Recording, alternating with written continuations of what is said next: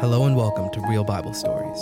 Join us as we deep dive into the historic, religious, cultural, political, and emotional context surrounding the real lives of real people in the Bible and the stories we've all grown to love.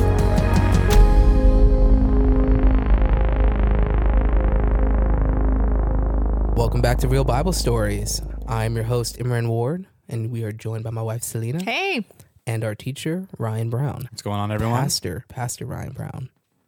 That's Just right. put some respect on my... Yeah. No. I was not giving a look or nothing. I want everybody to know that. He raised an eyebrow in his head. No. But welcome back. Pastor, it's great to have you. Thank you. Wife, it's great to have you. Yeah. But this week on Real Bible Stories, we're going to be continuing down the Tough Questions series. So if this is your first time tuning in, the series we're on right now is going through some tough questions that the youth in our church brought to Ryan when he was teaching this was a few months ago now. This is like last fall that you went through the initial set of questions. We started, in the fall. Yeah. So he basically asked, hey, what if the prophets were here, if Jesus was here, if you could ask any question about the faith on authority and you knew that the answer was going to come from a reliable source, what would you ask? And the youth came up with these series of questions. I hope that you look back at the last couple of weeks and you look at the questions we've answered so far.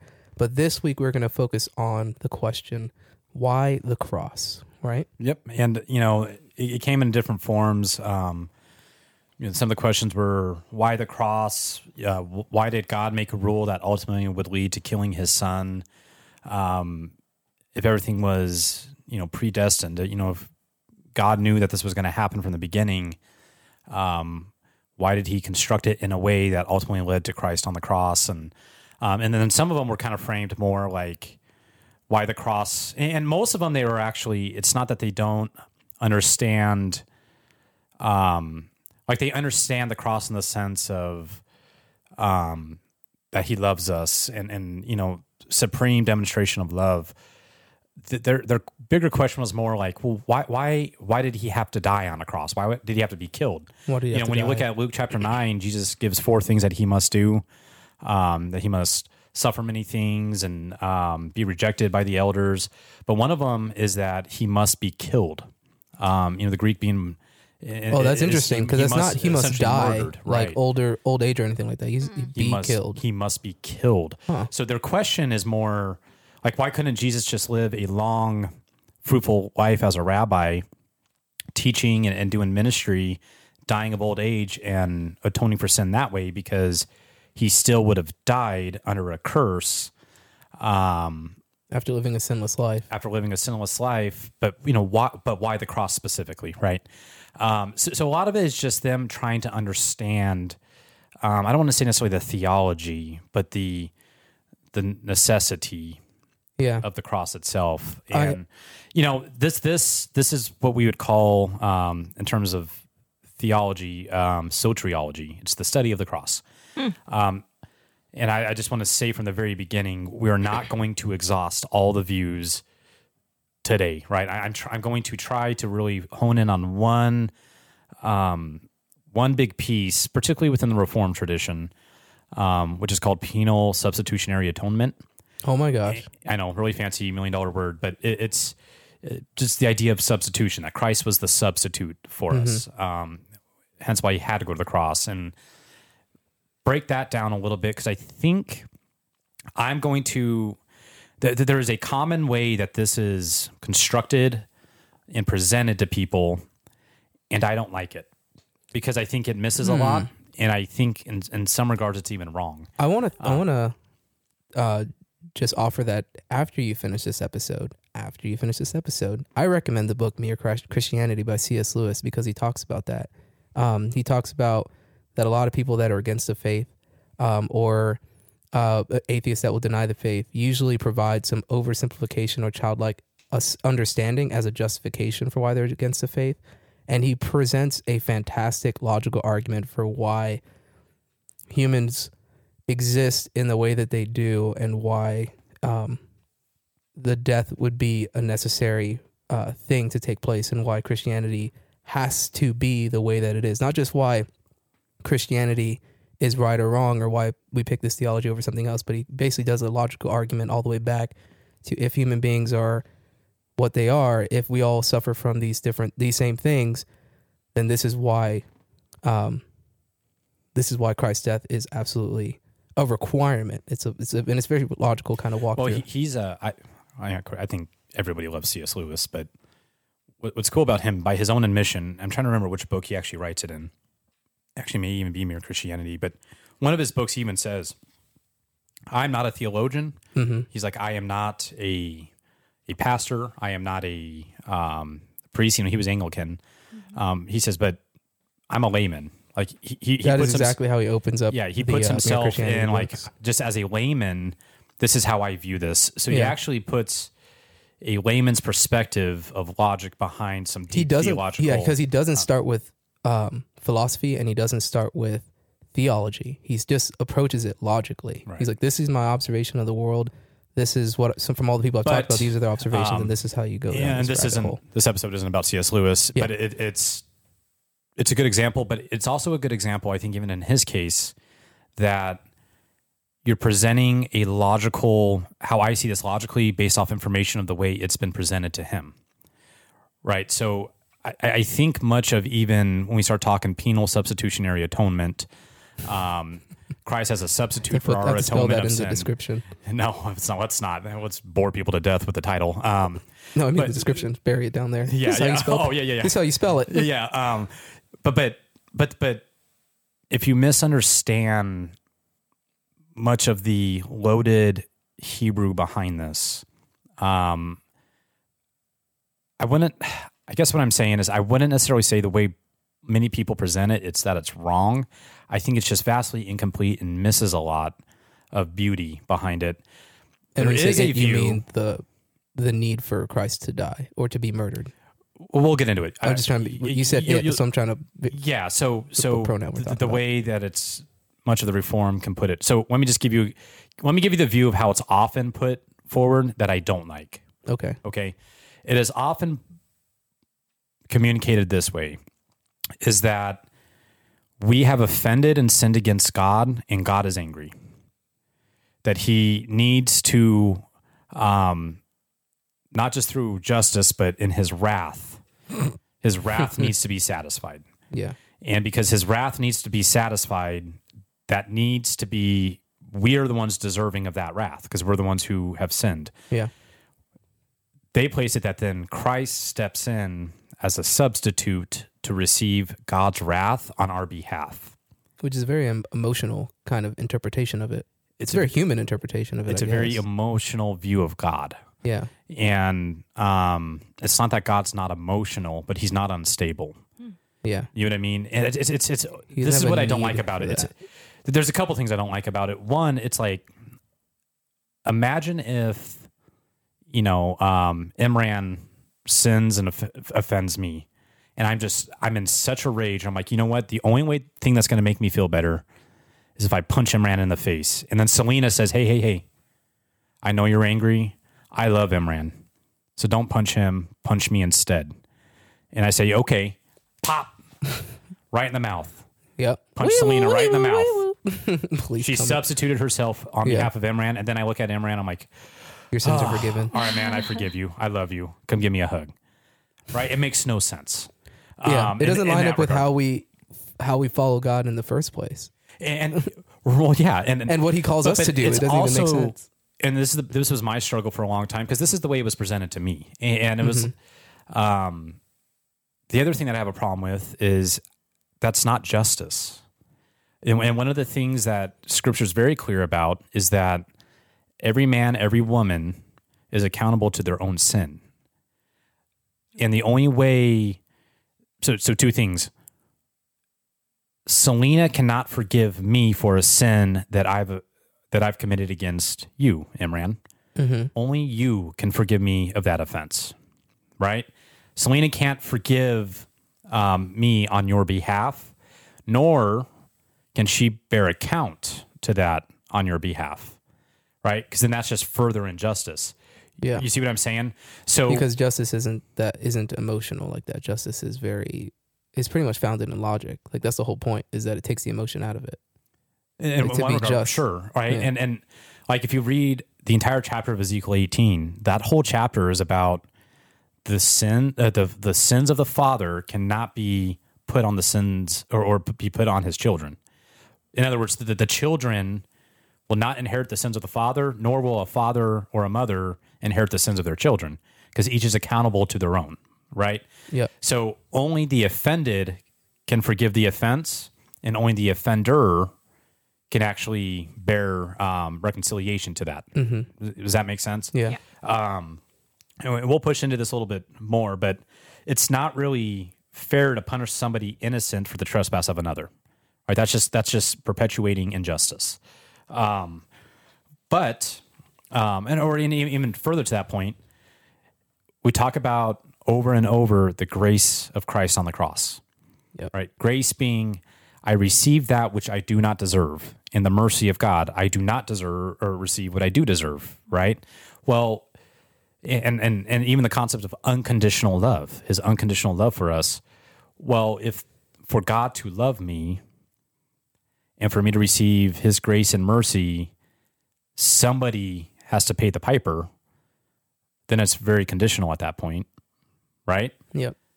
I will love you on the condition that I get to pour my wrath out on somebody, right? It just paints this very emotionally unstable God. And It kind of that- reminds me of Greek mythology in a way, and how Zeus is kind of portrayed, Yeah. how Jupiter's portrayed when you look at Roman mythology. It's because they're very emotional. They take out their anger on man. The gods will take out their anger Right. on each other.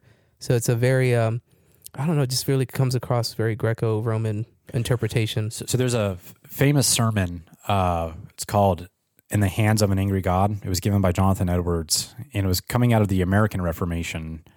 Back in the 1600s, and Okay. when you got the American Reformation, which played coming out of the Enlightenment of Europe, in that day, philosophically, leading into the American Reformation within the religious sects that also then pushed in and influenced really the American Revolution in many regards, right? Wow.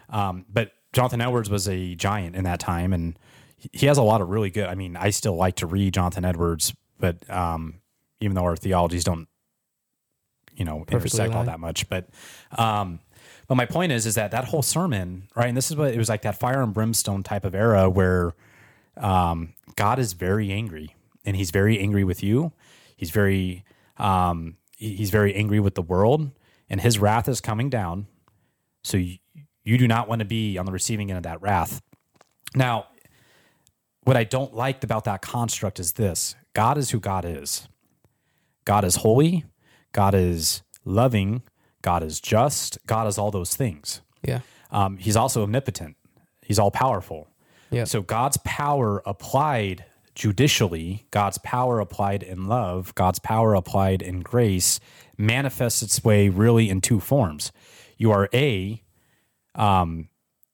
was demonstrated in that power in the resurrection and death of Jesus Christ, right? In his love, his grace, and his mercy. If you choose to not accept that provision, then you're going to receive his power of justice, which you could then call wrath, right? But it's not that he is out to get us, right? He's done everything he could to save us. And one of the things that we're going to see in terms of what substitutionary atonement really kind of brings out is actually brings that fact out. I think so what you just said about he did everything he could to save us. Me, a layman, looking at it from a pragmatic perspective of like, well, if he's an omnipotent, all-powerful God, why is this all he can do? Why couldn't he do more? Why couldn't he just save me? Why can't he just do that? Good. We're going to talk about it. So there's 1 week of the questions. We're going to talk why sin. Why did God create a world that was even capable of it in the first place? So I have to say that for that week. Yeah, it's going to be good. But tonight, though, we are going to talk about, though, is what he did do and how that was demonstrated, right? But I would say before we dive into, well, what substitution are we talking about then? What did Christ substitute? Before we dive into that, I just want to make the point, though, that Christ died not so that God could love us. It is the demonstration of God's love us so that in return we would actually love him. Does that make sense? Yeah. Now, Jesus it makes sense died from not the so God perspective could love of, us, but so that we could love God. Not that God's heart would become warm to us because he's so angry with us. But now that Christ died, now his heart becomes warm towards us. It's actually to redirect our hearts and become warm towards God's again, right?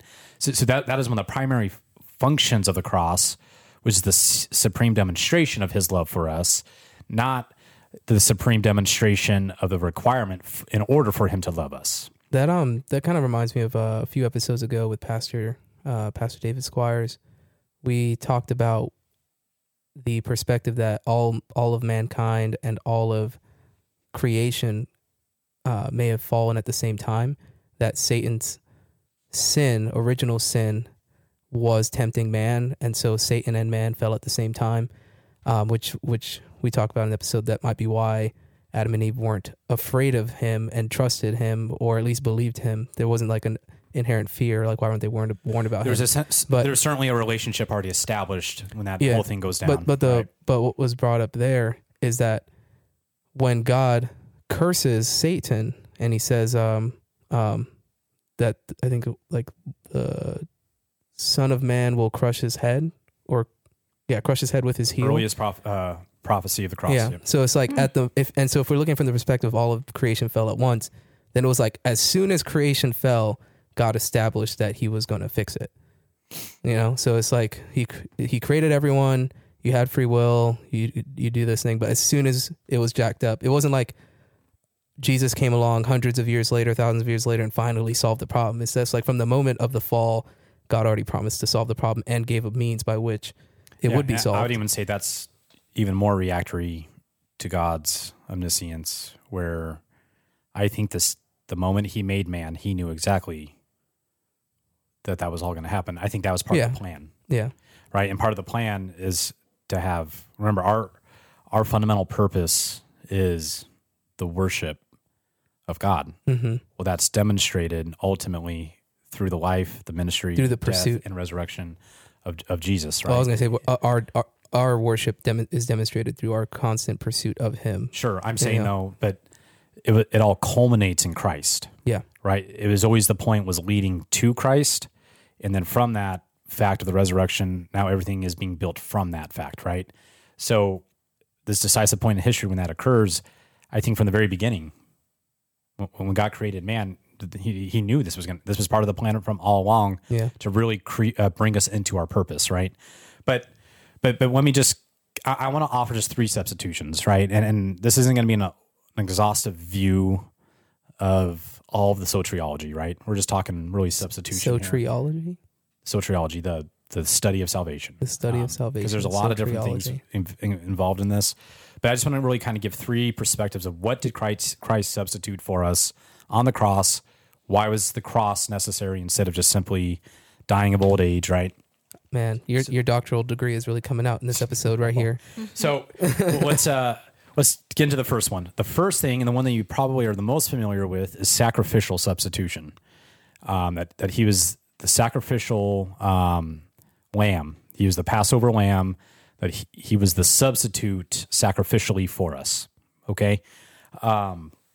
So this kind of requires a little bit of an understanding of the sacrificial system, particularly for Israel, right? So if you go read in Leviticus 2, I believe it is, that lays out all the different sacrifices that according to Torah that you're required to do. Right? Yeah, every time we jump into Leviticus, I'm like, this book is way longer and more complicated than I thought. Well, I don't think people realize how much of a foundation it is for things. Yeah, right. It's a whole like it's like reading U.S. code. It's a whole foundation for like how the society functions, and it's like I never sit down and just read U.S. code, but it's like that's what reading Leviticus is. Like if you just had to sit down and read the law books to study it to be a lawyer or something, like that's how it reads. It's kind of wild. Well, there were really 5 types of offerings. Okay, the first was a burnt offering. The second was a grain. The third was what we would call a peace offering. The fourth is a purification offering, And the fifth it would be called two ways. It's often called a sin offering, but then there's also a guilt offering. I don't like the idea of it being a sin offering because that functionally wasn't there to atone for sin. It was when you have sinned and you have guilt for it, you would go perform the sacrifice. But I think what many people think when they think about the sacrificial system, we take a very pagan view of sacrifice and we apply it over to their system. When you say pagan, you mean like just being outside of the Jewish tradition? Or Right. No, that's Gentile. So what's pagan? I'm sorry. Yeah, pagan, Gentile, right. Those is functionally the same definition for this? Yeah, right. So like, Okay. why did the Aztecs, why were they doing sacrifices? Why were, when they were doing sacrifices to Baal? To bring rain, I think. Right. It's like, but a lot of it is they think that you're doing it to atone for something, or to please the gods, right? To gain favor with the gods. I need to sacrifice, and that's why like human sacrifice was the epoch of that, right? The ultimate sacrifice of human sacrifice was one where this is the ultimate demonstration of worship to the gods, that we have to have their favor. They're going to bless us now. Yeah. That is not the way it was viewed for them. For the Jews. Right. So, burnt offering, grain offering, peace offering, the purification offering, right? That was, if something has made you unclean, you need to go through the purification rites to become clean again, which included a sacrifice, right? And we've talked about this. Mm-hmm. You could be unclean, but not necessarily sin. You can sin, and it makes you unclean, right? So sin makes you unclean, so you'd have to go through purification.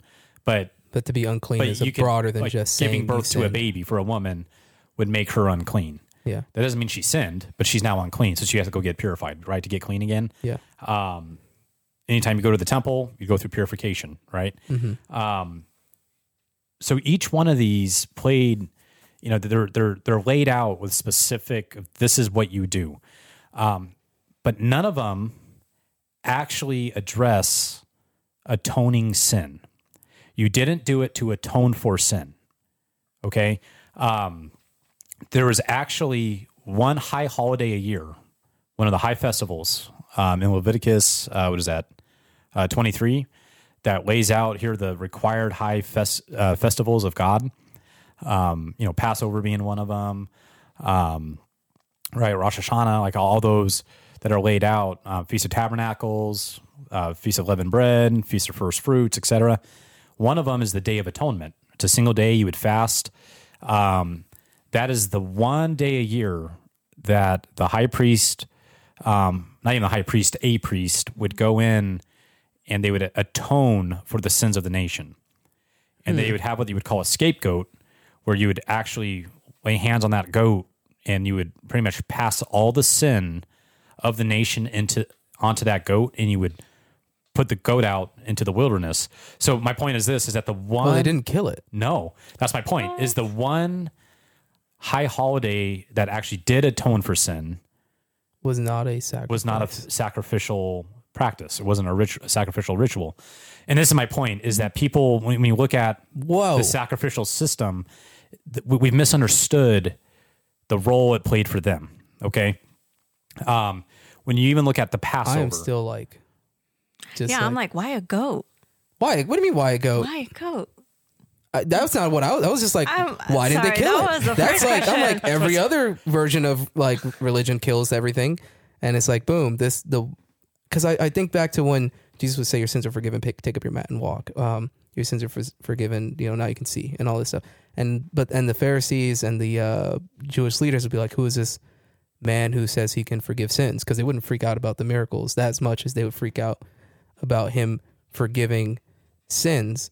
And that's interesting, because I didn't know about this holiday that they would actually go through this process. You would the Day of fast Atonement. for an entire day leading into This it. is It was fascinating. the Day of Atonement when you have Zechariah, who was married to Elizabeth, who was the cousin of Jesus' mother Mary, when he receives, when God would come to him, because it was also the Day of Atonement. It was the one day that sins were atoned for, and in this small little time that the sins were atoned for, you could enter the Holy of Holies, and if God was going to meet you, he would meet you then. Usually it didn't happen, right? And then you give it about 10 minutes once everybody, because there's like people are doing things in this time, right? So they're not sinning. It's like this little gap of time in the year where it's like all of sin has been atoned before more sin starts, right? Yeah. So then God was like, okay, now it's holy enough for me to come meet with you. He didn't always do it. Usually he didn't. That's why, in fact, in the Second Temple era, there was no recorded mention of God actually coming down into the Second Temple until you get the interaction with Zechariah in the Holy of Holies. And then that was when, with John the Baptist, and he didn't believe him, right? So, that's when he becomes mute, et cetera. So, my point being is that was the high holiday that dealt with sin. Passover didn't even deal with sin. Passover, and Christ refers to himself as the Passover lamb, right? Passover was a remembrance of the time that through the shedding of the blood's lamb, or the blood of the lamb, that sin would be passed over, but not this is atoned from for. But that was born out of the coming out of Egypt. Right. It was remembering back that through the shedding of that they killed the lambs, put the blood over the doorpost, and the angel of death passed over. Right. Yeah. So you could look at that as saying, well, then isn't that atonement? No, that's forgiveness. But atoning, the judicial handling of sin, was not even Passover. Okay. So here's my point: is that we have fundamentally, I think, misunderstood what the sacrificial system meant.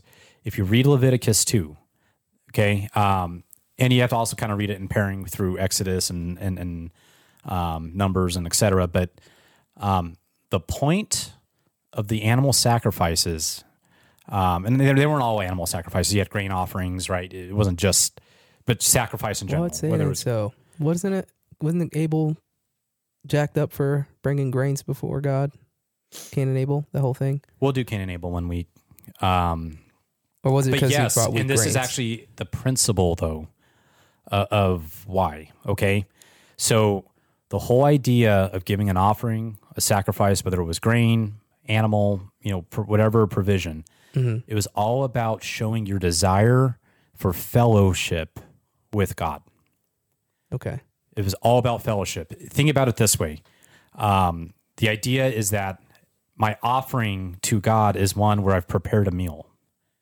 Okay. And I've placed the meal at the altar as a demonstration of, Lord, because everything in those days was surrounded a meal. Right? Yeah. If you notice how much happens around a table with Jesus when he's teaching, everything always notes like, we did Zacchaeus not too long ago. And they literally go from like festival to festival as a way of tracking time over Jesus's ministry. Is like from... Well, I'm just saying in day-to-day life, though. So like, it would always say, well, then he was sitting down eating with sinners. He was sitting down and eating with the prostitutes. He was sitting down and eating. Zacchaeus, I'm going to your house today. Right. Yeah. It had always surrounded the meal, right? And that meant fellowship. Why is he, the rabbi, in fellowship? Because they're eating a meal. They're sharing a meal. That's also why, and we'll get into this because I think the next one we're going to do is Galatians, which is what we're in the Tuesday night study. But the whole idea of that, Peter at one point, Paul calls him out and says, you withdrew yourself from the table of the Gentiles when the Judaizers came in preaching a gospel of circumcision. He retreated back from the table. They're pretty much saying you won't break bread with Gentiles, i.e., it's not just simply, he won't come over and have a meal with me. It's, no, you're breaking fellowship, right? Meals meant fellowship. So the idea that I'm providing this animal or I'm providing this grain offering is one of, I prepared a meal and I'm offering it to God as a demonstration of my desire to have fellowship with you. I want you and I to have fellowship, right? That's interesting because then you look at, I guess you could say a pagan or Gentile modern expression of that same concept is praying before a meal. It's like we sit before a table and we offer a prayer to God before we just eat a meal. Well, so that's not pagan. That's very much within the faith. I think you should be praying. No. I guess like just a You mean something modern. that's modern now. interpretation Okay, or continuation of that Jewish tradition is that praying before a meal. Not, it's just an interesting kind of connection. With the exception that, to extend that to their idea, it would be like you would have another plate with real food kind of there, not being eaten because it's for God, right? Like, interesting. But that was what the point was. So when you brought up Cain and Abel, right? Why did he look at Abel's more favorably than Cain's? And if you go back and you read Leviticus and what the requirements was that Cain gave the bare minimum. Abel gave not just abundance. No, he gave the young, fresh he lamb. gave the best. He He gave the first fruits. And he gave more than what was required. He says, I look in favor of Abel. Well, why? I gave my bare minimum. Right. You want the bare minimum fellowship with me. Your brother wants more. Your brother wants deep fellowship with me. That's such a testament of the mature understanding of Christianity, actually, versus usually people's superficial understanding of Christianity, which is I need to do good in order to get good from God, which is like that's not the point. The point is that sanctification process. Your desire. Exactly. Right. It's like your heart towards God. What is your heart towards God? And it's the same, I would say the more modern application of that is with tithing, right? Giving money. It's like, it's not, the Torah has been fulfilled. We're not under the law anymore. So do I have to give the first fruits and 10%? No. I'd actually say you don't. But if you love God and you love the kingdom, you will. Yeah, and you won't look at it as 10%. It's just, what is the need? It's not a legal obligation. It is a desire, right? It's showing the desire of your heart. And so if we take this, if we take this concept, I don't think a pastor's ever told me that I don't have to give a tithe. Yeah, that's the first time I hear that. I'm just extending it beyond. But it's like when you think what's the fundamental point? The Torah has been fulfilled. Yeah. Right? And it's no longer, we're not chained to that anymore. Yeah. Right? So, but I would say this, since you guys are bringing that up, someone else listening also will, grace always exceeds the law. Yeah. So I don't have to give 10% because the law is over. You're right. Where the law called for 10%, if you look at the earliest church, they didn't give 10%. What did they give? Far and above. They gave everything they had. Yeah. Grace always exceeds the law. So you want to start making that argument of, I don't have to, and you win it for just so you don't have to give your money. It's like, well, grace actually demands more. C.S. Lewis talks about too, just my 1 cent summary. He says like, well, why does the law exist? And the law exists to show how incapable you are of fulfilling it. Like how incapable of being truly good, of being as honor. There's many, many. That's going to be a week too. Actually, we're not going to do that week in this series because we're going to hit it in Galatians. Because there's this whole section of Galatians where Paul says, what was the point of the law? And we'll break it down then. So we're not going to actually do it in this series as I did for youth. But back to here, okay? So the sacrifice system, right? So when we say that Jesus was the sacrificial substitution, then what is he substituting? If the entire purpose for that process was meant to be this demonstration of our desire for fellowship with God, what does that mean then when God sacrifices his son for us? What is that supposed to communicate? A desire for fellowship with us. Right. Ooh, and that's also interesting. You see what I'm saying? Because of sin, and sin separates us from him because it's outside of what he desires. He is essentially must do this expression of a desire to fellowship with us. Oh, that's a different substitution we'll talk about in a second. Ooh, okay. For this one, though, I just want to say through the concept of the sacrificial system and what it meant is that over and over for centuries, they were giving giving these offerings of showing desired fellowship.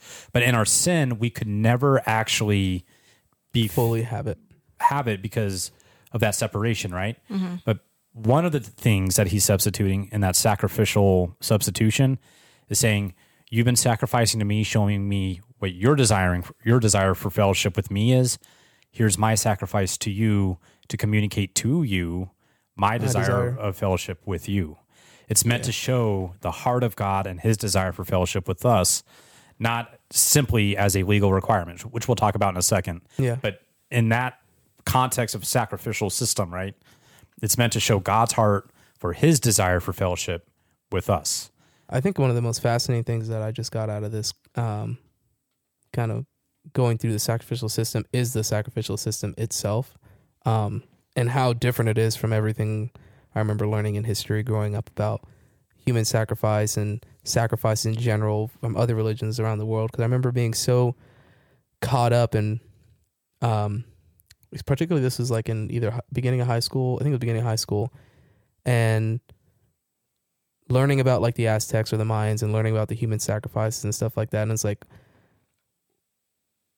if I am truly a Christian, would I be willing to go that far for God? And it's like, I don't know. I don't think I would be, but it's like God would never expect that, because that's not what the sacrificial system Right, and was that's there why, for. So think about which Abraham is and huge. Isaac.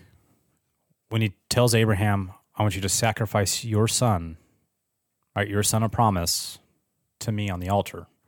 He binds him up, builds the altar, puts him on there, right? And then right before he strikes him, God says, stop. There's a lamb, or there's a ram, sacrifice Ram the in the ram, bush. right? And then it's on that same hill that, you know, you have the temple built, right, in Jerusalem, right? Pretty much saying, I'm going to provide the provision of sacrifice, right? But understand, well, why would he even ask him to do that and then, you know, quote unquote, change his mind? He didn't change his mind. What he was testing was he was testing Abraham's heart. How much do you really desire fellowship with me? I remember reading To something. the point that you will sacrifice and give your son as an offering. That's how much you want fellowship with me, right? Where you said God was testing Abraham's heart, I remember learning from a different perspective that that we experience challenges, and so this challenge was put to Abraham. It's not like God didn't know he wouldn't do it. It was, or he would do it. It was so that God could show Abraham the true depth of his own dedication to God. So it's like, it was more to show Abraham something about himself. Yeah. Yeah, I think it was both, right? Yeah, I mean, It's like, I don't think God didn't know. Right? It's like, let's see if Abraham will take his son up here. It's like God knew what he would do. Oh, sure. Yeah.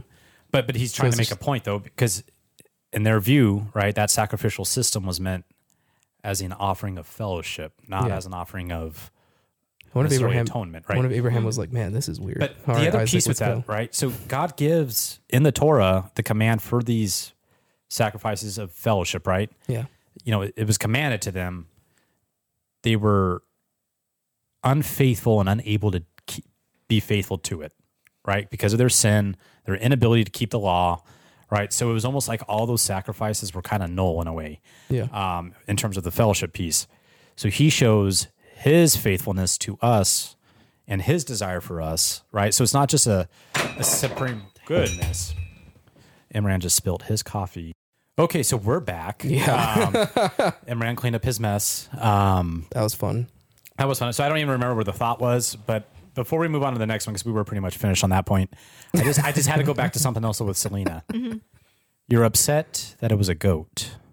I'm just curious what you would prefer it otherwise be, like a puppy or No. They didn't even have lay hands on a because little I'm kitten and a thinking- goat and was send more it out to the valuable than a wilderness. dog at that time too. Like if it was a dog, they'd been like, "That's worthless." I'm We thinking couldn't of have it eaten that. culturally now as like, I think we portray the goats as like evil, like when we relate it to the devil and because of its eyes and stuff like that. So I'm like, So- I wonder if that Ooh, has that's anything to interesting. do with putting So the sin. I don't on even that know why. goat. Well, I don't even know why Satan's associated to goats. Yeah. Let me just And the horns chase and this stuff. rabbit just really, really quick. Yeah.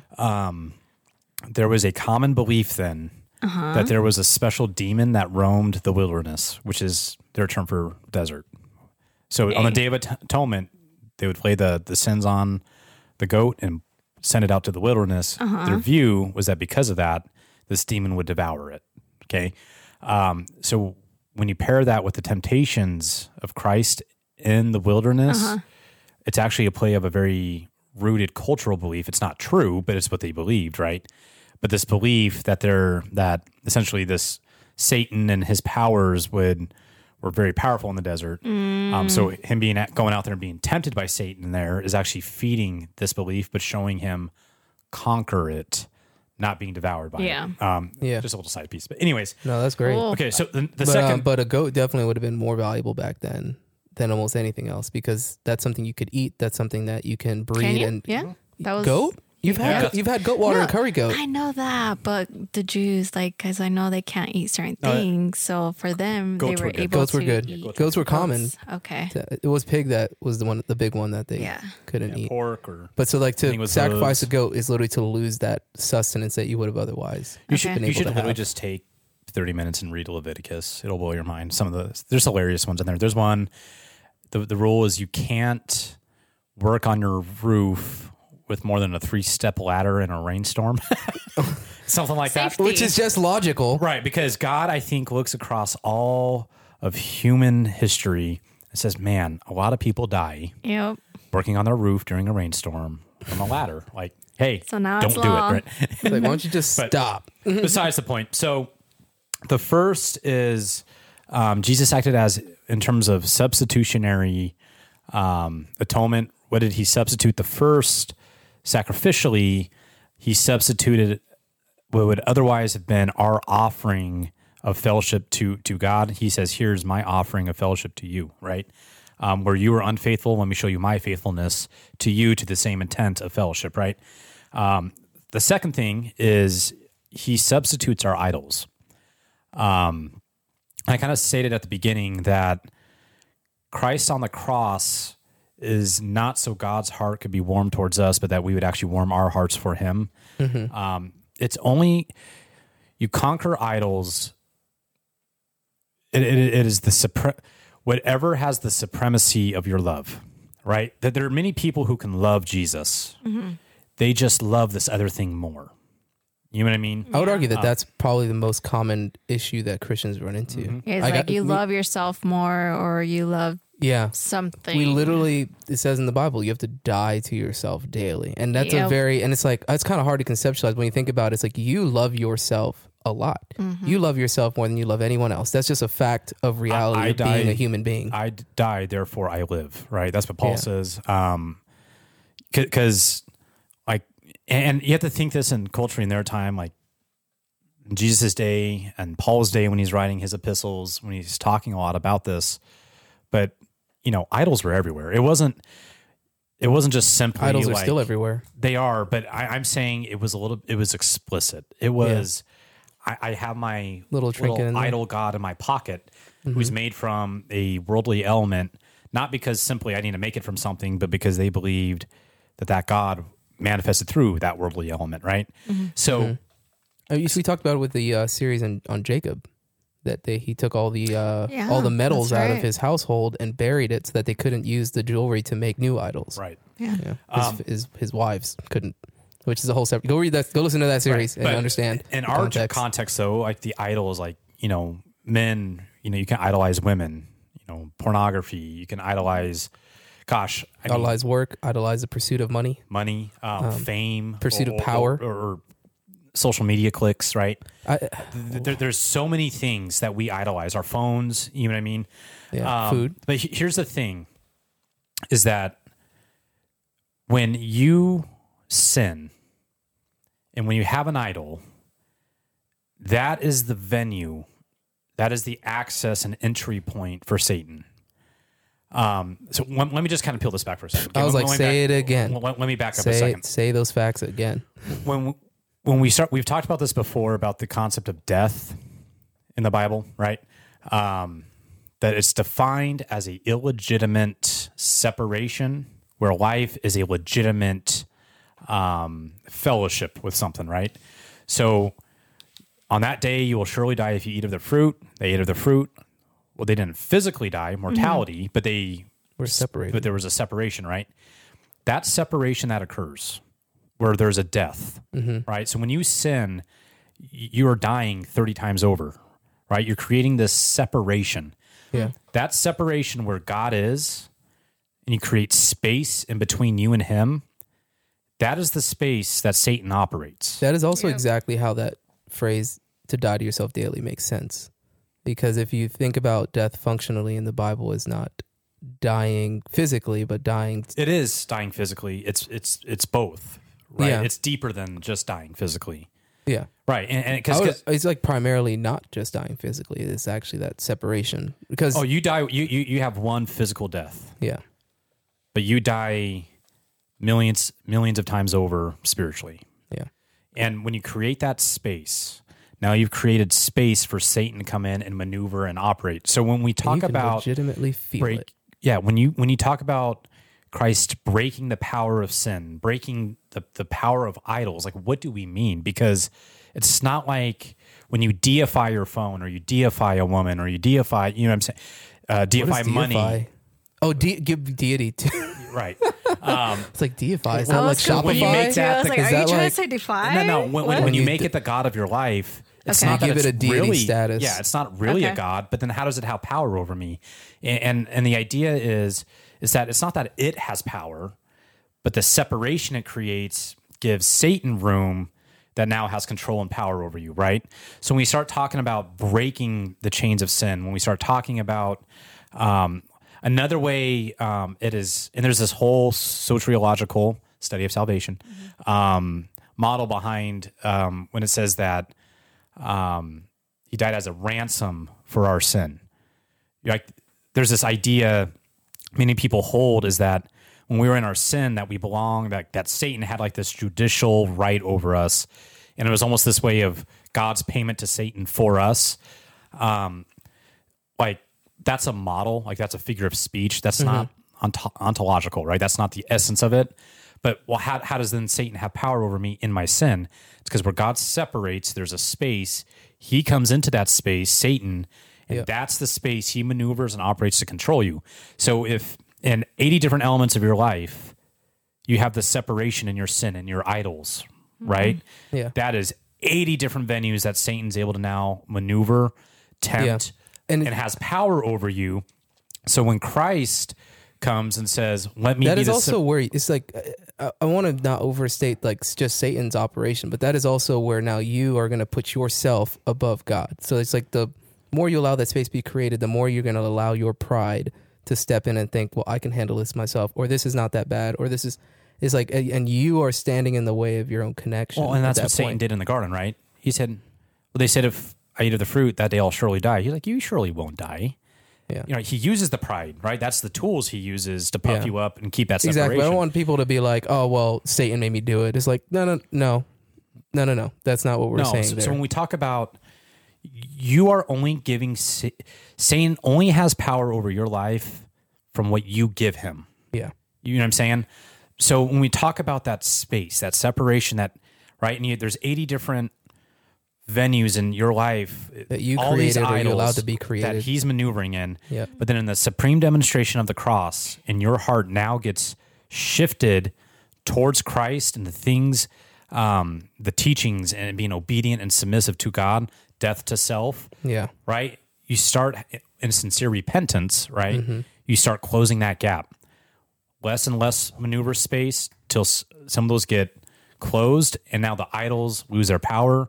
Sin loses its power because that space isn't there anymore. I remember thinking through like why church, and that comes up in my head every now and then. Is like I go to church because I've always gone to church, but like why does church need to exist? And this I keep going back to Mere Christianity because that's just been the thing I've been reading this week. But it talks about that if you don't set aside time and you're not deliberate about your study of the word, or you're not deliberate about going and fellowshipping with other believers, then there's something will take up that time. Something is always going to be filling your time. Are you going to deliberately pursue the things of God through the church, through the community, through studying the faith, or are you going to allow other things to fill that time? Because something will fill that time. Either you intentionally pursue Christ, or you intentionally pursue something else, or allow something else to fill that time. But something will fill that time. We were just talking in the last Tuesday study, if you remember, right?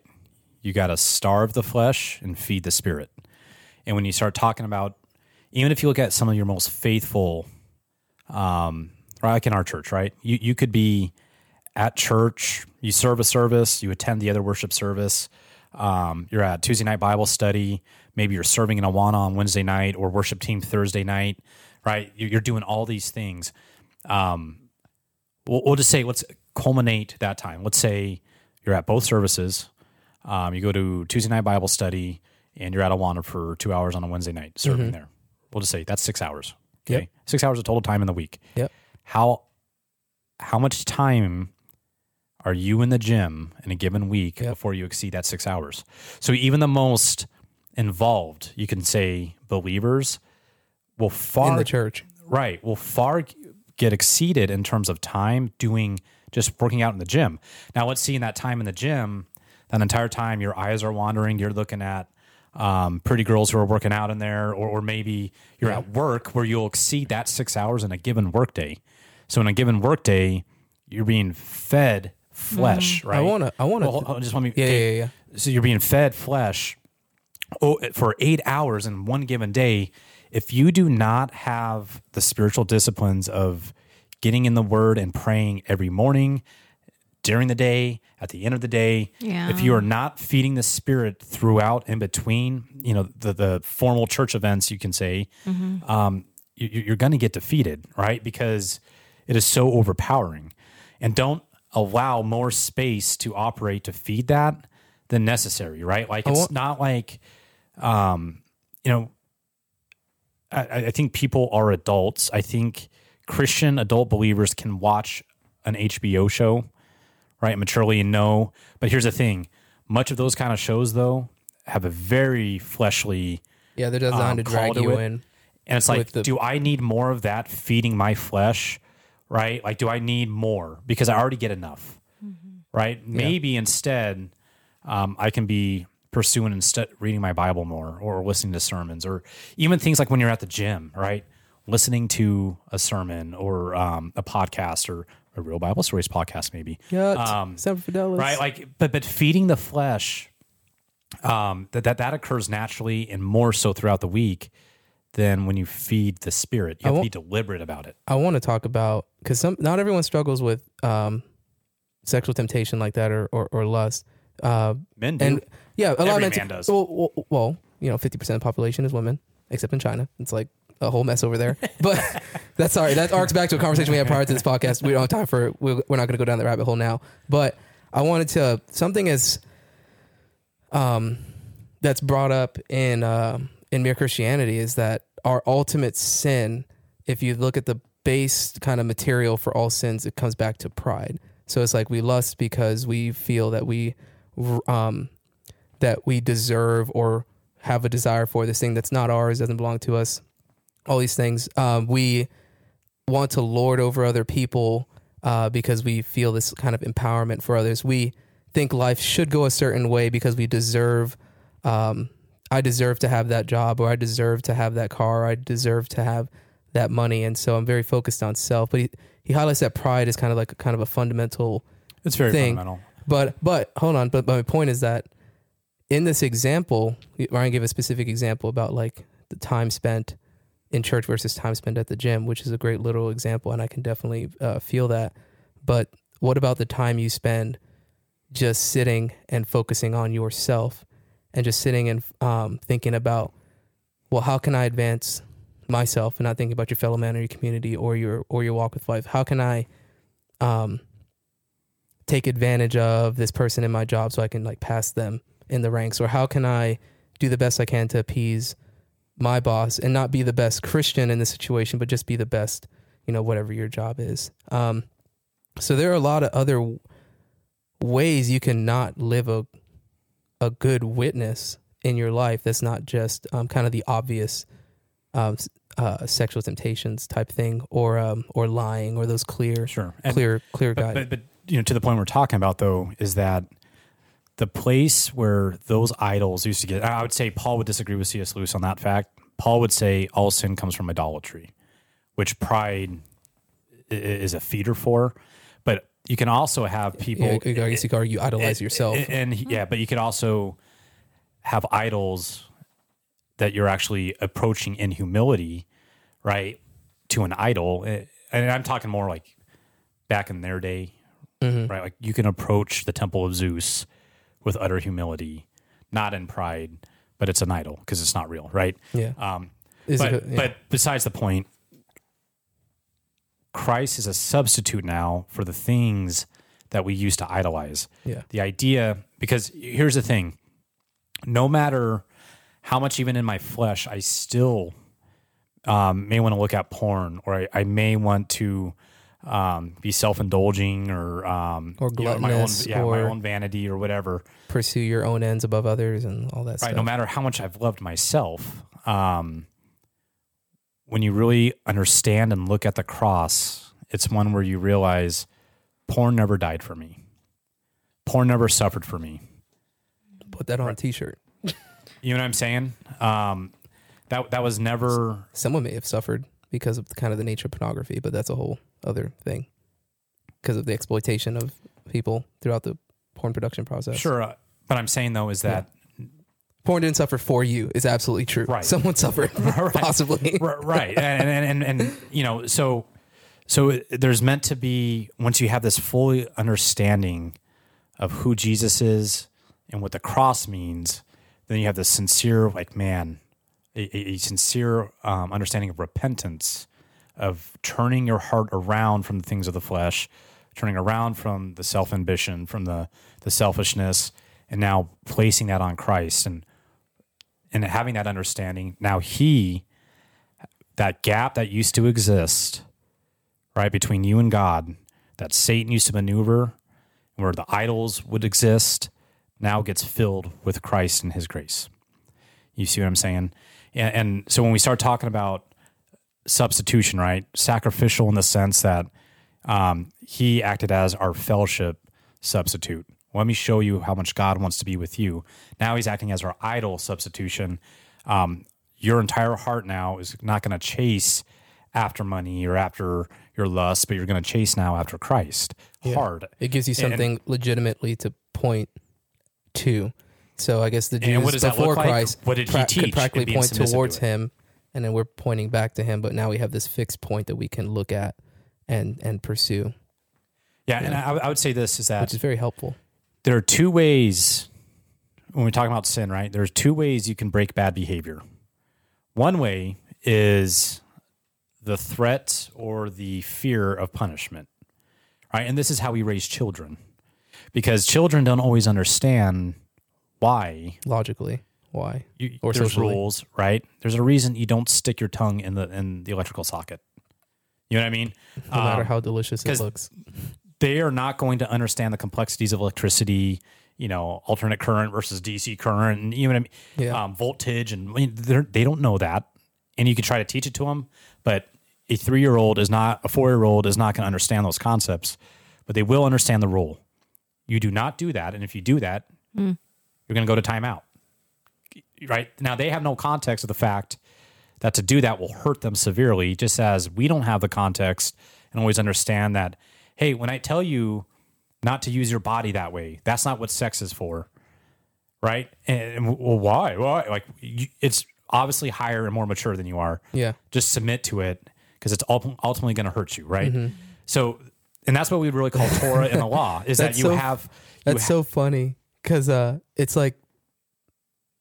So I've made mistakes prior to my marriage and even within my marriage, but I think that one who has not had sex before marriage and is completely a virgin all the way through, and then they get married, only that person can truly understand how good it must be. Because I know me with the things that I did prior to my marriage, that stuff's just in my head. It's just there. On top of the pornography and all that, that stuff's just there. So that is something that is just a weight that's within my marriage that's always going to be there. If I had trusted all the abstinence counselings and stuff that I did while I was growing up in the church, and I actually listened to that and dedicated myself to it as much as I could have, then I wouldn't have brought that into my marriage. I wouldn't have that. I feel like I robbed myself of what my marriage could have been, the most ideal form of it, because I didn't trust back then not to stick my tongue in the electrical outlet. Like, it's... and to your point earlier, that pride too. Well, because I don't understand it, I'm not going to submit to it. Yeah. Right. But that was functionally though kind of like the law, right? The law was there. Hey, you do these, there's going to be punishment for it, because it's serious. You're not going to understand the higher concept, but here's your boundaries. Here's your, to keep you... And you're going to go astray, and they did, right? They were never really truly faithful to it completely, But that's one way that you at least keep bad behavior in check. The second way, though, is out of love, right? So one is out of fear of punishment. The other one, though, is out of love. And I'll just kind of give a personal example. I don't know. Were you guys spanked growing up? Yeah. Oh yeah. Okay, so me too. Do you remember? Bruh. Do you remember the time when you realized you're too old to get spanked? That was I could tell a story about that. Basically, I remember the last time I got spanked was my dad hit me with something he should not have hit me with, and drew blood because he was very angry and I was very angry, and we were basically about to fight. I was like 15, 16, no, like probably 13, 14. You were still getting spanked at 14? No, I was must have been a a little terrible demon child yeah, when I yeah. wanted to be. I was Remember, your bad. dad listens to this podcast too. Oh yeah, yeah, but effectively, he went way too far. I went way too far, and my mom stepped in and she was like, "How dare you?" to my dad, and it's like, "You will never like touch him again," or something like that. She said, and I remember being in the bathroom, like checking myself, being like, "Oh man, that really did hurt." And hear my mom say that, and looking over at my dad and be like, yeah, like in my head, like I was just making like a pouty face, but in my head I was just like, get him. Even though you probably deserved it. I definitely deserved it, Yeah. 100% deserved it. Mine wasn't that intense, but so this was my I story. was so is- dramatic. I'll tell my story after. Okay. Well, you go first. Oh, I remember the last time I got spanked is because I did not want to go to church. I Ooh, did not want to get ready to go to church, and I got the belt. How old were you? Probably 9 or 8. Eight or 9? Yeah. Mine, I was definitely in middle school. Yes, I was a probably terrible. about 8 or 9. But I I was a did bad not want to kid. go to church, and I got beat for it. So I Nice. had the chore of picking up dog poop, and I hated that chore. And it wasn't just because it was dog poop; it was just like the labor of it. Like, Yeah. you know how many times you have to bend down, pick up, and, over And how many over. times they poop I a know, day? it's ridiculous. Yeah. And then it's you not have like I would kids. do that every day. It was like, hey, this is starting to get out of control. Go pick up the dog Yeah. poop, right? So this was my chore, and I'm going around the yard, and I finally got to this point, and I'm like, this is just so exhausting, putting this in and then putting it into the trash bag. Little did you know you were going to join the Marine Corps in the future. Yeah. I was just going to. So what I started doing was picking up the turds and just kind of catapulting them over into my neighbor's yard. I was like, this is far more efficient. Wait, how old were you? What's that? How old were you? I was probably about around 8 or 9. So the neighbors there, and I wasn't very smart because I didn't realize that my neighbors didn't have dogs. So they're obviously going to know. Where's all this dog poop coming Yeah, from in but- our fenced-in Just yard? getting catapulted, right? So they come over, I get caught, I get spanked. Learn my lesson, right? The fear of punishment. So I did the chore right for a while. But then I'm like, you know what? Last time I threw it into that neighbor's yard, and I got caught because they didn't have a dog. This neighbor that has a dog. No. So I got lazy again. Was it a Chihuahua and you had a There you big, go. a big dog? Oh my gosh. So it was actually twofold. So I started catapulting it again, and that neighbor came over and said, "Hey, I saw your son. I saw your son do it. I saw your son." And I'm like, "Dad, no way. I haven't done it since that other time. She must be talking about the last time I did it because I did it over there too, but I didn't want to tell you because I was right." And she's like, I feel this. my dog, and I don't think it was a Chihuahua, but it was a small little dog. And, we had big dogs like golden retrievers and anyways, they're like, those turds are the size of my dog. Of my dogs. Right. My dad looked at him. He's like, right, go to your room. Right. And I'm like, so I'm in there, I'm waiting. I'm like, I know I'm going to get spanked. Right. And then he never did. And I was like, Grace. oh, my, You're I'm too sitting old. in your room? I am too old. Like that was you'd go sit in your room for a while, wait in this horrible anxiety and anticipation. Yeah. Oh, When no. Dad comes down to spank, right? And then he comes down, and he doesn't spank me. And this is when I realize like I'm too old to be spanked. Essentially, I've reached it, right? But he pretty much has this kind of conversation with me, and he says, you know what is right and wrong at this point. He's like, at this point, you're just disrespecting me, and you're hurting me and your mother's feelings. And at that point, I go out and I still keep doing this chore, and I had the temptation still, but then I realized I was like, I know I can do this and not get spanked. But at the same time, hearing my dad say that this was hurting their feelings, that this was disrespecting them, and I was like, I love my parents. I don't like them feeling that and think that about me. And I never did it again. And this is my point, is that under the law, under the spank, right, the fear of being spanked, that kind of kept me in check, but not fully. But it was only through the full understanding of the love for my parents that fully got me past, that broke me of that, right? The cross plays that same function role where you don't need the law to keep you in bounds, because in your love for Christ, you're going to exceed that. Yeah. You know what I'm saying? And you don't want your love for Christ to be based off fear of his... substituted that idol of my life, right? Yeah. But the last one is this. Is it really love if it's based on fear? Yeah. Right. But when if you do the right thing you because are of fear, free, but you do the right thing out of love, you know what I'm saying? Yeah. So the third one, though, I would say this is legal substitution. And this is what many people refer when you say penal substitutionary atonement. Penal, penalty, this is legal, right? The penal code, right? Yeah. This is your legal side of it. And this really comes back to God's justice, okay? So there seems to be kind of a problem then. God loves us, but we haven't loved him. God wants fellowship with us, and yet in our sin, in his holiness, he can't be in fellowship with us. Yeah. Not only that, but he's also said there is a price. There is a punishment. There is a price for sin. Now, why can't he just ignore that? For two reasons. If you have a law that calls for a punishment, when you break that law, to just simply ignore the law means one of two things, right? To not punish them according to that law means one of two things. Either the law was unjust, or you are unjust for not fulfilling it, yeah. Right? And God is neither. God is just, and his law was just, right? So this is kind of like, how do you deal with that then, right? How do you deal with this piece? And this is when we get this cool little, and people always use this, I think we were talking before, yours says retaliation. And this sure is, I guess you could apply to retaliation, but I think it's actually a much larger concept Jesus is teaching on. This is during his Sermon on the Mount. It's out of Matthew chapter 5. And we're going to be, verse 38 through 40? Yep. So Selena's going to read this, and I'm going to try to break this down to what I would say would be the legal answer to this, okay? Yay. I like reading the Bible.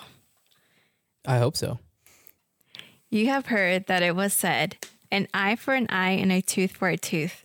But I say to you, do not resist the one who is evil. But if anyone slaps you on the right cheek, turn to him the other also. And if anyone will sue you and take your tunic, let him your cloak as well. Let him have your cloak as well. So, this is always that, just turn the other cheek, this warrants its own study in itself, because there's actually a few things here, but I want you to know what he starts off with. You have heard it said, eye for an eye, tooth for a tooth. Mm-hmm. Just kind of like the sacrificial system, we need to understand what's loaded behind that statement. An eye for an eye and a tooth for a tooth was the Hebraic understanding of justice, and it comes from the law. Mm-hmm. Leviticus 24, okay? So in Leviticus 24, that is per the law. Right? And Jesus is saying, you have heard it said, this is in the law. This is what the Torah teaches. Eye for an eye, tooth for a tooth. If somebody slaps you, justice says what? Slap them right back. Slap them right back, right? Which means the kind of the fundamental kind of argument there is fairness, is that it should be fair and equitable. So right, and it's return, right? Yeah. You maintain justice. If somebody wrongs you, they receive the same measure of to wronging. Be justice, to be fair. So this whole concept in Jesus' day, you actually had the different camps of like the Sadducees and the Pharisees. So the Sadducees took this very literal, right? So if you did something that would, literally took somebody's eye, they would take your eye. Where the Pharisees were actually more in the camp, and they would say, you take something of equal value, usually monetary or something like that, right? In terms of justice. But Taking my eye, better get your land. this was their understanding per the law of what justice is. So is Jesus saying then, hey, you've heard it said in the law, but I'm telling you something completely different? That'd be kind of contradictory, because later in this very sermon, he says, do not think that I have come to replace or abolish the law. I've actually come to what? Fulfill it. Yeah. So he's not doing away with the idea of eye for an eye, tooth for a tooth. He's saying, I'm coming to fulfill an eye for an eye, a tooth for a tooth, right? And he says, if somebody slaps you, turn the other cheek also. Because their idea was, if you take my eye, I take your eye. You slap me, I slap you. There's always a second owed blow in any given offense. What he is saying is that instead of giving the owed blow, you receive the second owed blow also. Well, you're like, well, and that's grace, right? Yeah. And that's functionally what Christ is doing on the cross. So understand how this is the judicial, satisfies the judicial requirement per the law. Okay? We, in our sin, were created to purpose, to worship, to serve God. We snubbed our noses at him, says, I'm going to do it my way instead. I'm not going to live to the purpose of which you created, and therefore we die. Yeah. So God created us to purpose. We rejected that purpose, and we saying we're going to do our own way, meaning, like we just talked about, there was a death. We died. We offered God death. Eye for an eye, tooth for a tooth, slap for a slap, death for death. Does that make sense? Yeah. I was gonna highlight. I'm a little bit lost, but okay. So let me back up then. Okay. Yeah. Their whole concept was that if you stole my chicken and I find out, I not only get my chicken back, but I get your chicken. You punch me, right? And we go to court. I get to now punch you.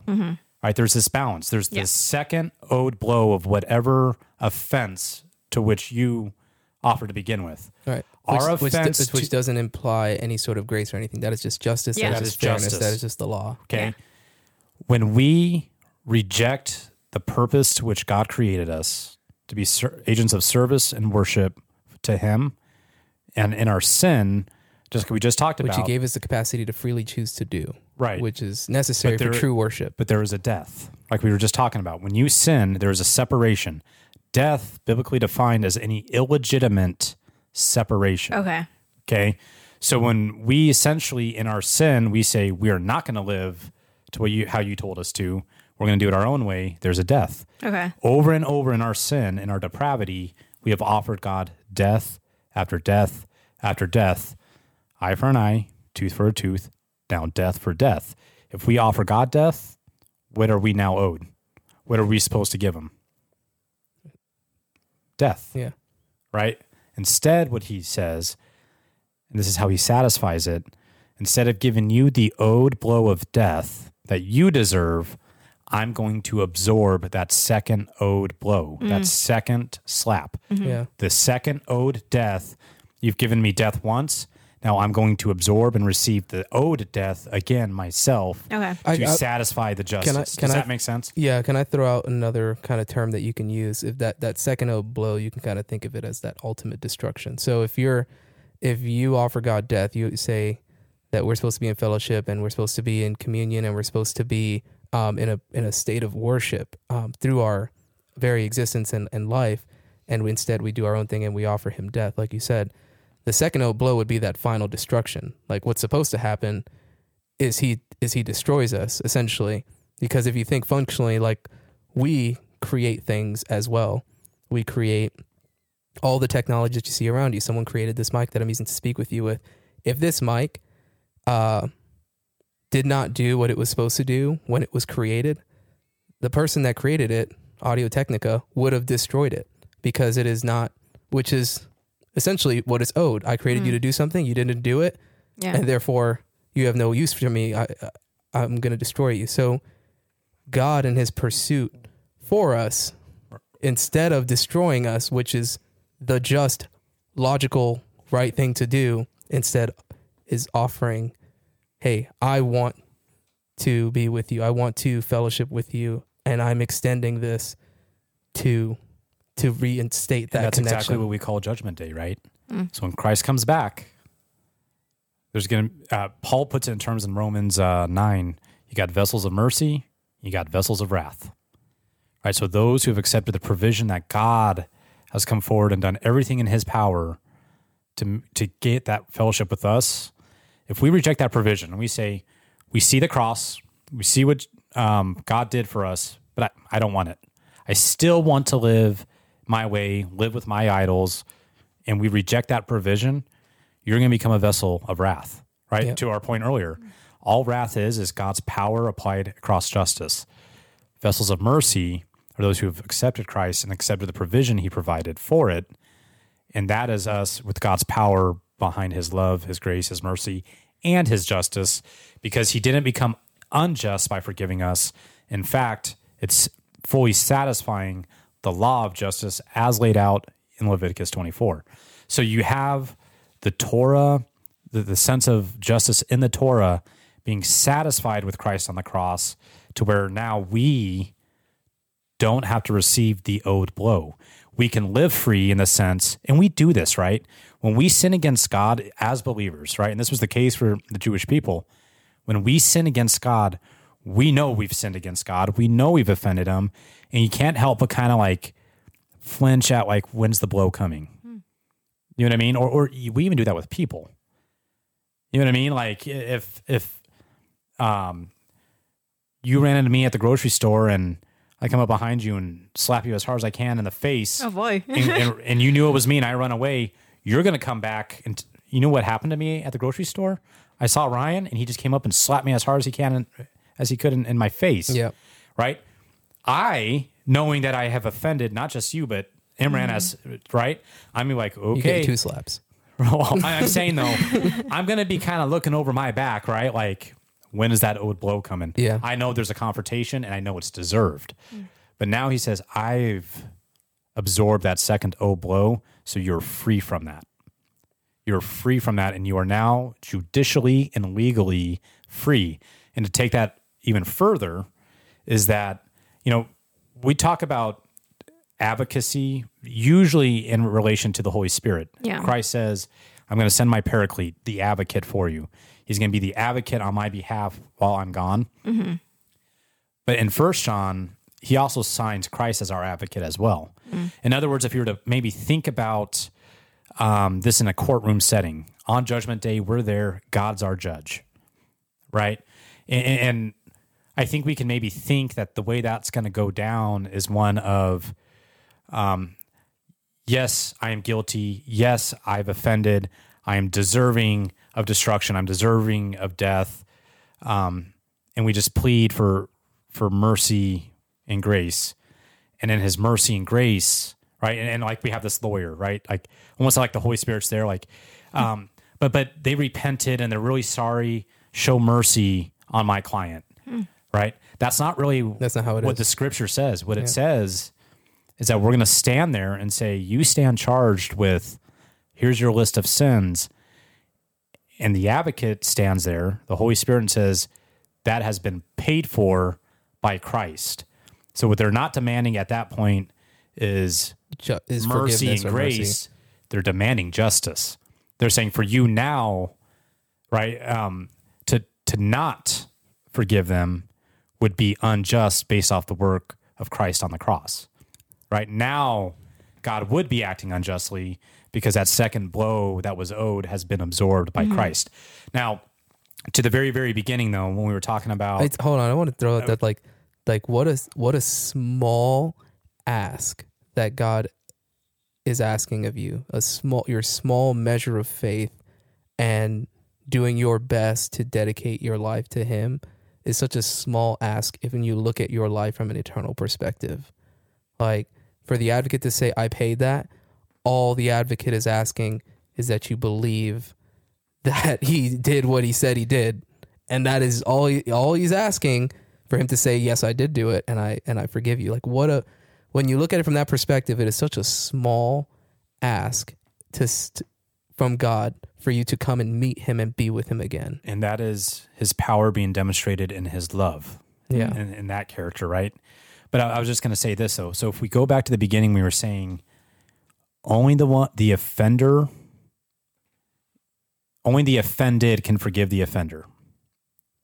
Right? So this whole idea that as Christ as that kind of that legal substitution for us, well, how does that work, right? Because I'm the one who offended God, so Christ, but don't forget who Christ is, right? Our problem with a lot of the study of salvation and soteriology is that you're mixing the study of salvation with Trinitarianism, with our understanding of the Trinity mixed with our understanding of salvation mixing, and it can confuse people, right? But don't forget who Christ is. Christ is God in the flesh. Yeah. So when Christ is there nailed to a cross, it's not simply that he is there as a substitute on my behalf for God, but he's God himself absorbing that second blow, turning the other cheek. It's literally the divine turning the other cheek for us. Yeah. God himself, the offended, forgiving us, absorbing in that forgiveness, the very act itself for us, right? So when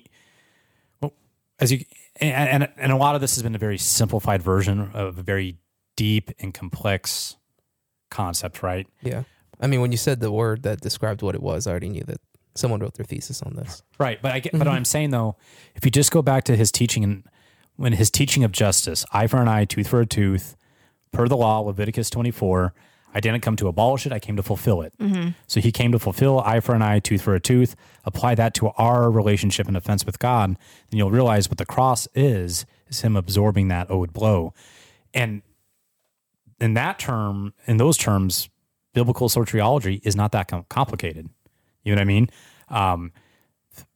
We overanalyze and start to go into deep theological discussions and writings about it. And you get these different camps, right?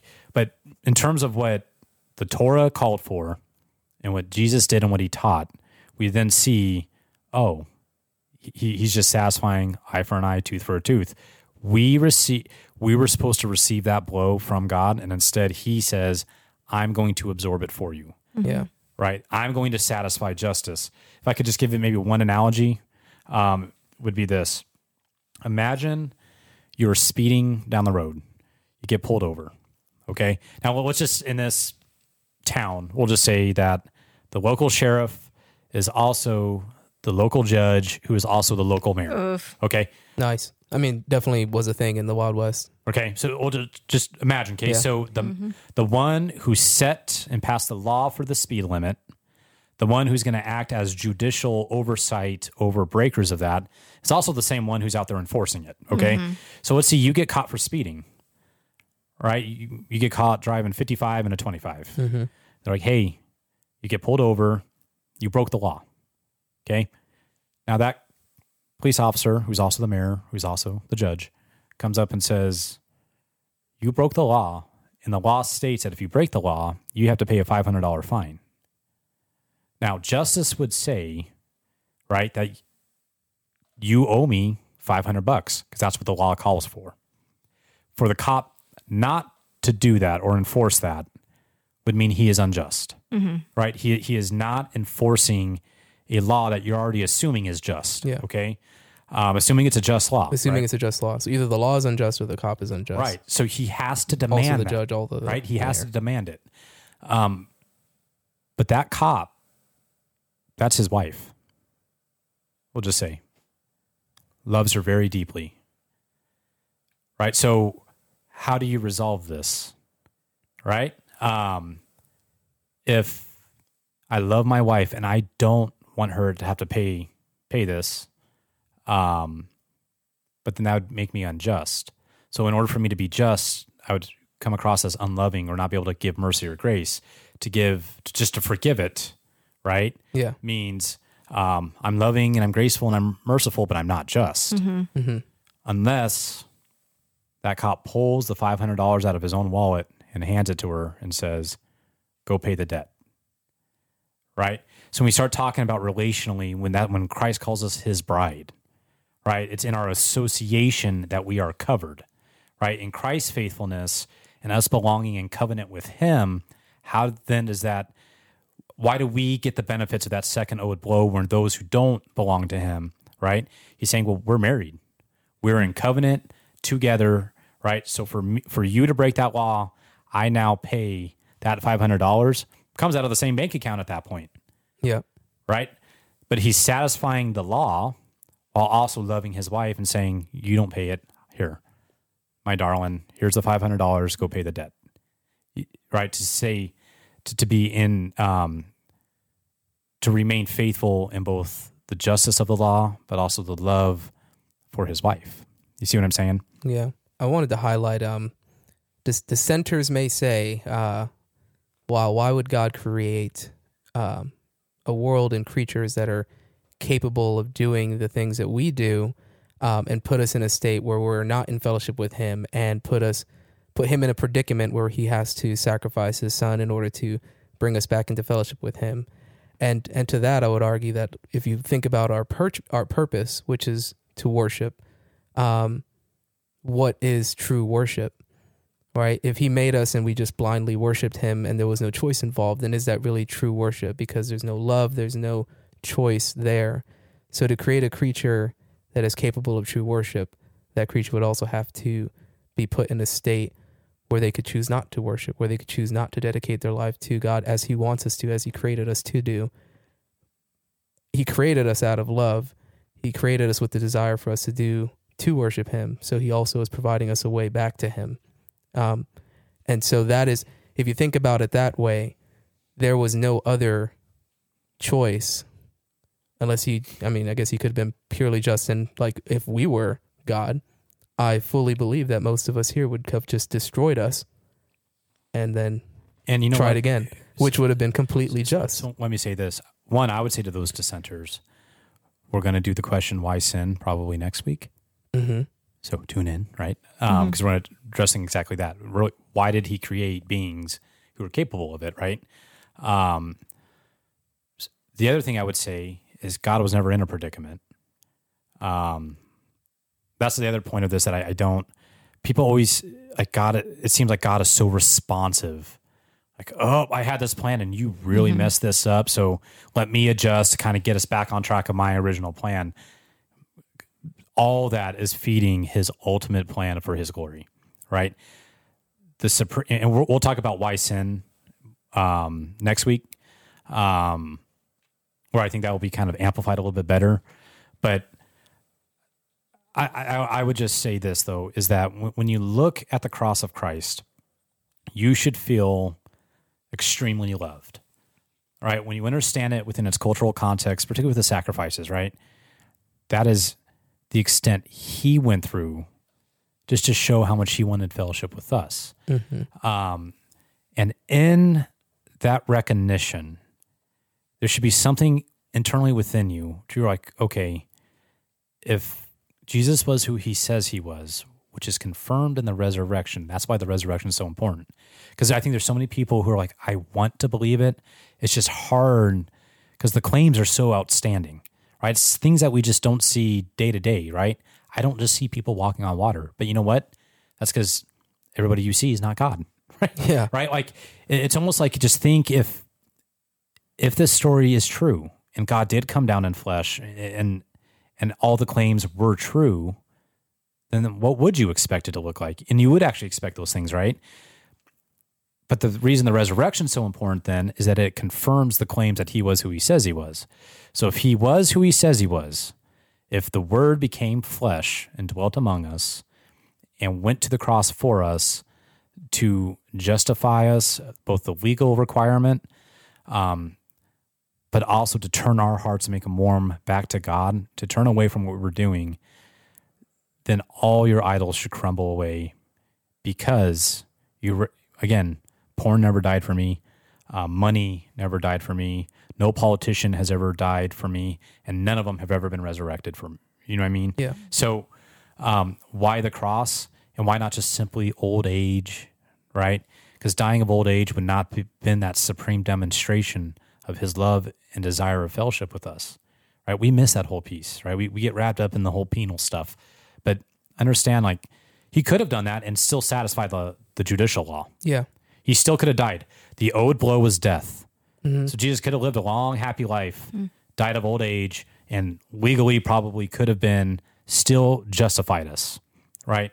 But to be killed as a supreme demonstration of not just simply a model of, it's really a microcosm of larger human story. What's interesting which is that somebody good and perfect comes, and we treat them the way we did. We crucified that person, showing the state of our hearts in comparison to the state of God's heart, to actually break us of the hearts that we have to go be more like God's heart, right? Yeah. So there's a lot more to this. Obviously, like soteriology is just this massive. But I felt like, at least to the youth, to help them understand why the cross, functionally, it's actually less judicial, in my opinion, and it's more showing relationship and the love that couldn't have been expressed other way. When you look at, the Bible also says, "Cursed is the man who is hung on a tree."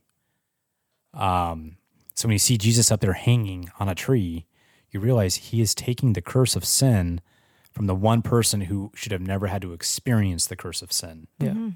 Right? He's receiving the owed blow. When you talk about the curse all the way back in Genesis 3, right? He curses Satan and says, there's going to come one who's going to crush your head, right? You're going to nab at his heel, but he's going to crush your head. But then he gives the curse to Adam and Eve, right? Jesus then says, I take on that curse that was owed to humanity. He takes it on. So now we can actually live free from it. Thank you so much for that, Ryan. I can't imagine being one of those 15-year-olds, 14-year-old, 13, sitting in there and just being like, just getting your mind just completely just, oh my gosh, just blown every week as you teach them. Honestly, it's impressive because the level of detail and dedication and study that you show as we go through these podcasts just like shows a passion that I'm always impressed by. So thank you so much. Oh, thank you. But as we continue down this series, continue down the rabbit hole of tough questions, I hope you continue to tune in. And if this is your first episode, then I hope that this has inspired you to go back and start this series again, because it is great. And I think it really just hits up a lot of the points that especially new believers struggle with. I think this, like, we do a lot of series or studies that focus on, like, hey, if you're more advanced in your study and in your faith, here you go. Like, here's some deep some deep theological studies into the word. But here is a study or a series that really talks about some of those more fundamental things that I think new Christians struggle with, or young in their faith struggle with. Can I do a little plug? Yeah. So you brought up C.S. Lewis a lot. Sorry, because I'm reading him this week. No, I know. So N.T. Wright, he's probably one of my favorite modern scholars. They call him a contemporary of C.S. Lewis. Nice. Because he's Anglican too, but his scholarship on a lot of this stuff, he wrote this book, really good book on the resurrection called The Day the Revolution Began. He's mostly known for his scholarship on Paul, but and some of the concepts that we were talking about may be actually kind of foreign to some people, and they may be like, well, why am I just hearing this now and it's been expressed this way for so long, right? He provides a lot of really good context of theological continuity. Yeah, I can't remember what episode we talked about the continuity of thought before, where you can trace certain beliefs back and understand where those started, right, and why they started. I think that was actually the one that talked about, it was the same one where we used like abortion as an example. We were talking about that right before this episode started. Well, my point is that he does a good job of understanding, like, this is why it became shaped the way it is and presented the way it is. And I just kind of also just want to conclude with this, is that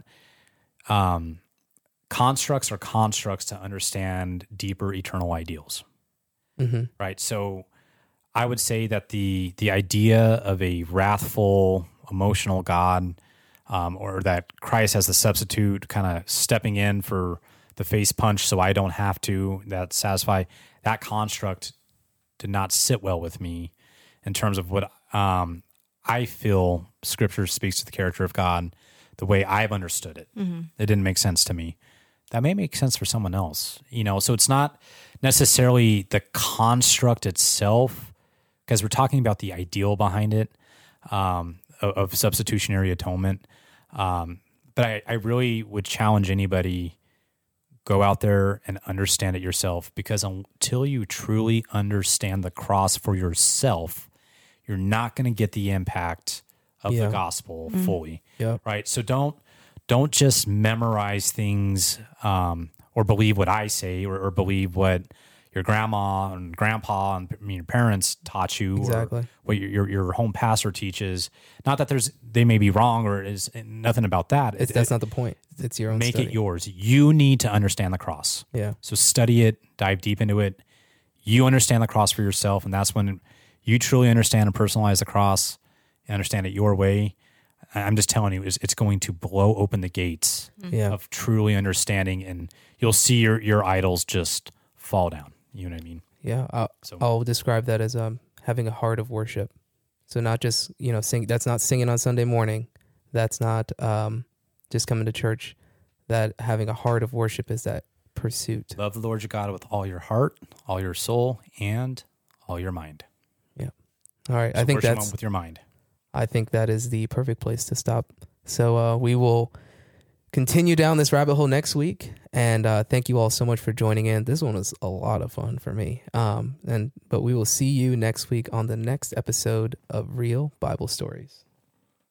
Thank you for tuning in to Real Bible Stories.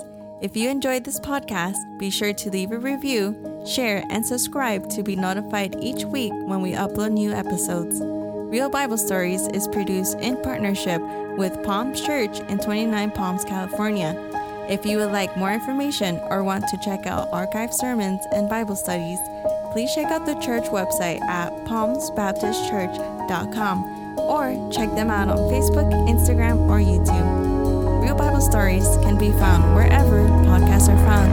Thank you again, and we will see you next week.